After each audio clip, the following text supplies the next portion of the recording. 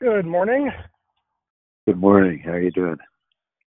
Good. Did I wake you? Oh no, I've been up since about 3:30. Ah, that's why you sound blurry. Yeah, well, I've been experimenting with some nasal spray that I think I overdid it. What I tried at 3:30 is kind of burned for half an hour, and my nose. I was sniffling before then, but anyway, yeah, we don't need Okay. to get onto my physical experimentation. All right. I do have a spiritual experimentation to propose to you, but um, we can talk about other things first if there's things on your mind or things happening you wanted to discuss. Um, well, there's just to give you context for this 2 weeks, I was actually just writing out the sentence. I believe I'm here on assignment, and I had wanted to be here back in February, but this is the first time that I'm here with the agreement of Jackie under a new Here, understanding sorry. here at the Helios farm, this orthomolecular regenerative farm in Ah, central that has a vision for blessing all the earth through modeling of what God intends our interaction and stewardship of creation to look like. Um, mm, and, the and it's also a discipling community, and they have 4 young people that have just shown up in recent weeks and that are here. And I'm proposing. I just pitched to Theo, and he bought the idea of flipping the educational model that we're working in from a mm. didactic, presentation of information for people to absorb, to a belief that God has brought each of us here to learn and share together, and that happens more productively through discussion than through their discipleship model was listening to sermons that were recorded at a Right. church. It's just a Um, stage on the stage rather than guidance. right, right. So anyway, that we've agreed to starting at noon today to introduce this shift, and I think Mm. these 4 people that are 4 young people are also here on God's appointment. I'm at least going to pitch that idea to help us birth something that's going to have global impact and significance. And Yeah. so I'd be glad What to talk journey did about. these kids, so these people, what is the journey that think they're enrolled Well, they're here on an internship, which I think is a 4.5 month commitment to learn about orthomolecular regenerative farming. A part of the screening process says we have a Christian faith-based value system, and you don't have to accept that, but you at least have to tolerate it. So in? Yeah. you have to participate in, conversations and discussion, and so Okay. they're, So there's a Christian bias, but not necessarily enrolled in a Christian journey. yeah, and I want to pitch it for truth seekers that are, open to truth, not that feel like they've come to, and to for a generation, multiple generations that have been taught what to think and what to do to fit into a system, that we want to, pursue a different model where we're learning together and we're exchanging ideas and open to God speaking to us through that process. Yeah, it's interesting. The phrase I wrote this morning was stewarding a fractal, decentralized army of the broken. Right. Yeah. And Very. it's very much this idea, in the old world, the idea was your army is people who all meet spec. Everyone's the same height, the same weight, they fight in the Right. exact same way, and all the differences and uniquenesses are soldiered away. Uh-huh. You have these tight, cohesive formations. Right. And what's interesting is that on the one hand, it's horrifically brutal and dehumanizing. On the other hand, it's incredibly effective. Uh-huh. And one of the interesting questions, and I'm curious to see how this plays out for you, is if you don't have some shared allegiance, then it is really hard to maintain cohesion. Right. And if you don't have cohesion, it's actually quite hard to be yourself. Uh-huh. Because this is the idea of scaling authenticity. It's like, okay, well, if I can do whatever I want and say whatever I want, and then I start doing things that trigger other people and make them feel uncomfortable, then they feel like they can't be who they want. Right.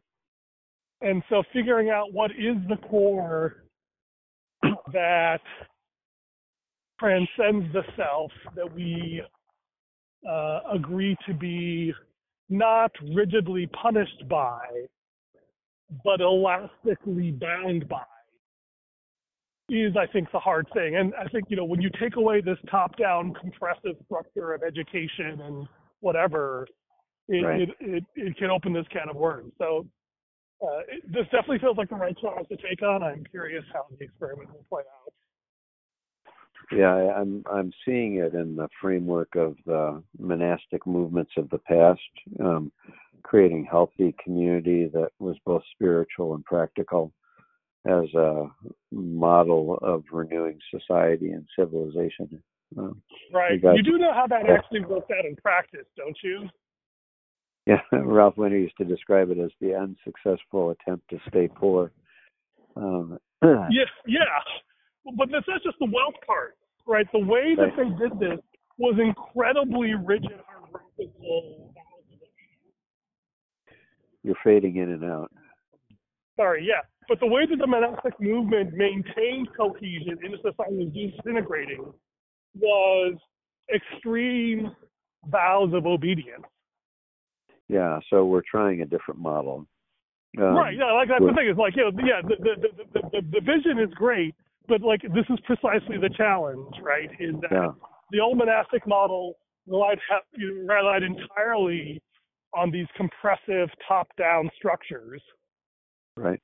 And what's interesting is that you talk about stewardship in the context of the land. Uh-huh. Right, and I think that this phrase stewardship was popping up into my head this morning. In that you need to have a steward, you need to have someone who's responsible for the group as a whole, who's not just trying to be themselves and get what they want out of it. So we talked this morning about Moses as a figure. Yeah, but Moses, don't forget, he's the one, I said, Moses is a great figure and he's incredibly humble, but he also, participated in various forms of genocide. And so, because of the world he was in, he had to do many hard, top-down, violent, exclusionary things. Right, and we also said this: Jesus is the Moses now, so that role is already taken. Yeah, and I think and I think precisely the funny thing is, like, Moses' work ended when he died. In some ways, Jesus' greater work began when he died. Right. So the idea we're looking at is like you labeled it a steward. How does someone who is leading an effort do that in a community where we all hear from God? And how do we honor that each hearing from God and mutual submission within that kind of framework? So that's what we'll start exploring at noon today. Yeah. And what's fascinating is we had this discussion at work about trying to move from this top-down, doing what we're told, to a more like empowered to do what we believe is best. And, shifting my boss's role from telling people what to do to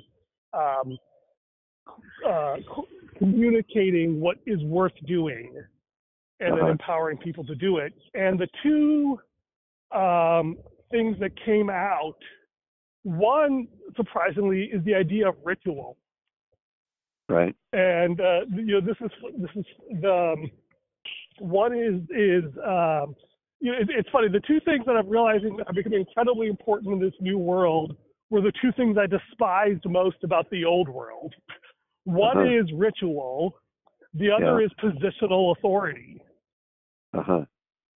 Right. And I don't know about you, but I've always sort of mocked the empty rituals of the mainline churches and, medieval Catholicism, and also kind of scorned people who were merely positional authority figures without any moral authority. And what I've realized is that in this decentralized world, one, like you say, okay, like we all have to be free to, pursue our own truth and think our own thoughts. But we do that in the context of we have these rituals. Like we have a weekly ritual where we go over what are all the customer issues. And every 6 weeks we have a ritual of going through what are all the strategic issues in the company. And these rituals ensure that we are grounded in a common shared reality. So that we have that sort of basic cohesion. And so that's interesting. As agency increases, having the right rituals centered around the right worthship is how you maintain cohesion. The second thing is this idea of recognizing positional authority, that there is a steward who is responsible for the collective good and not just, so they are the one person who is in some sense the least authentic and the most Christ-like. Right? Because they're the one, because as the steward, it is their responsibility to, look not after their own interests, but the interests of Christ Jesus, as it were. Right? And yet at the same time, they have to model this sort of authenticity and vulnerability that everyone else. Strikes me that the head of household is the same kind of position. Yeah, except and the very word "head" is so problematic here for that reason. It's just the term, so but it's but what does it mean to be? And like I said, it's true, but it's problematic, right? It provokes like the ritual, even the word ritual. It provokes feelings and emotions. Yeah, and also and I think I define problematic in the statement that is accurate as far as it goes, but misses the core paradox, tension, and subtlety that is at the heart of the challenge. Would relabeling it solve the problem? I don't know. I think it's possible if we understood the nuance, we could come up. I mean, that's why I think stewardship is actually is a useful term, because it has both the idea of responsibility and submission. It's ownership without owning. Yeah. Right. Yep. Yeah. And like you don't have the right to do whatever you want with it, like a true owner does. But you don't just get to look after your own interests like a mere participant does. Right. So, what does it mean to steward a family? And what aspects of headship are relevant and which ones are dangerous. And which ones are forbidden. Right. And that's the other thing that's hard is the line between dangerous and forbidden, because there's dangerous things that are necessary. And yet there are certain things that are out of bounds, and completely out of bounds, and knowing which is often challenging.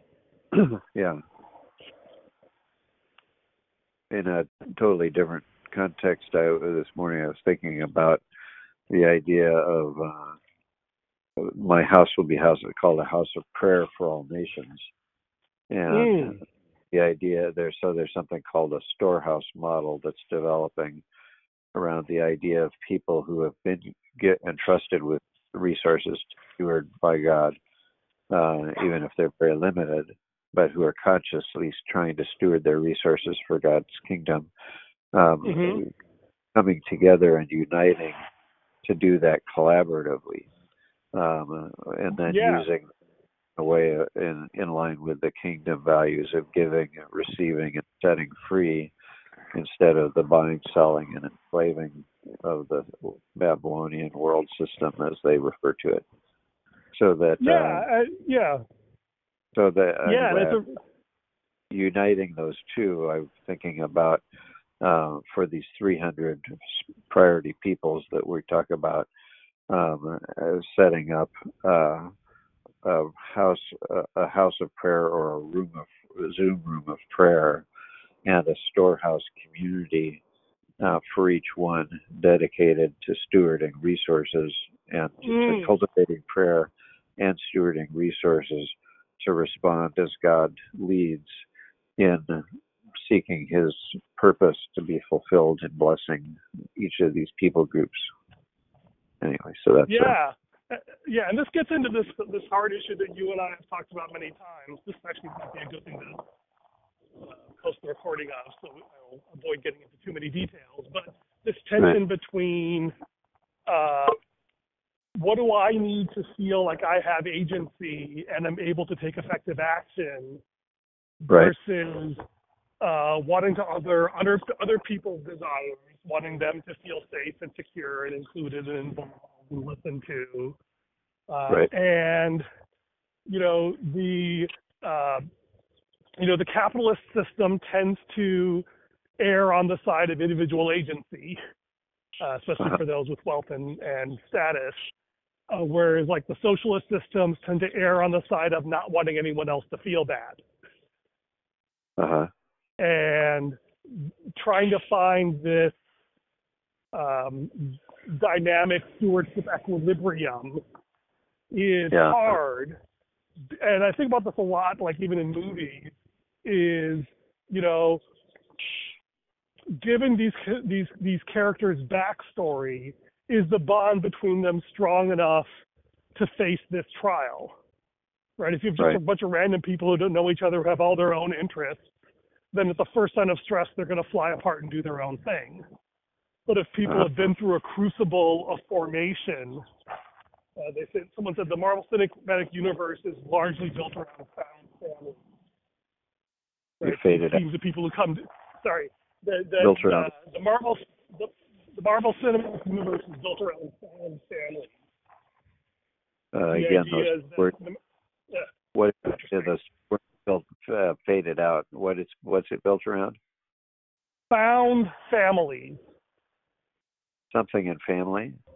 Found families. Interesting. Yeah. Found families. Right. Which is actually the thing I was going to talk to you about, which is this idea of cathartic experiences that bind people together. I just in the conversation this morning, I was just pointing out that the extended family structure that is still intact in many other societies and cultures is much deeper and richer than anything that can be reassembled from scattered individuals in general. But and don't forget, like, that was sort of the baseline human existence, where your identity, where you had very little agency, but with the trade-off of enormous community. Massive community. And like, this is the it's easy to get back there if you give up all agency. This is how cults function. But to do that in the modern world is deeply dysfunctional. Well, we've referenced the Amish. Of course, you're familiar with. There's another group called the 12 Tribes, which you may not be, but Theo and I are both encountering as a kind of a parallel Bible-based effort toward regenerative community, and they're interested in what Theo's doing and learning from that. But they've created strictures like the former monastic communities that you're referring to, where they all dress exactly the same, so nobody looks, more stylish. all Yeah. these things. And like those are wonderful experiments, and we honor our ancestors, Right. but that is not the future, right? That Oh, is right. recapturing pieces of the past, which are important, and we want tribes like that, but they, are not the ones who are going to build the future. They can be signposts Right. for the rest of us. Right. Yeah. And so anyway, this idea of, and this gets back to this idea of ecstatic union that you and I have discussed. I think last time we talked, you mentioned that you actually don't know what I mean by that because you haven't experienced it, or you don't have any clear signposts you can point to that you know what that feels like to go through that. Yeah, are we kind of getting into the main agenda then? We were starting. Well, at least this was at least the pitch that I had. Yeah, I got to stop at 9:00 to meet with my man Corey.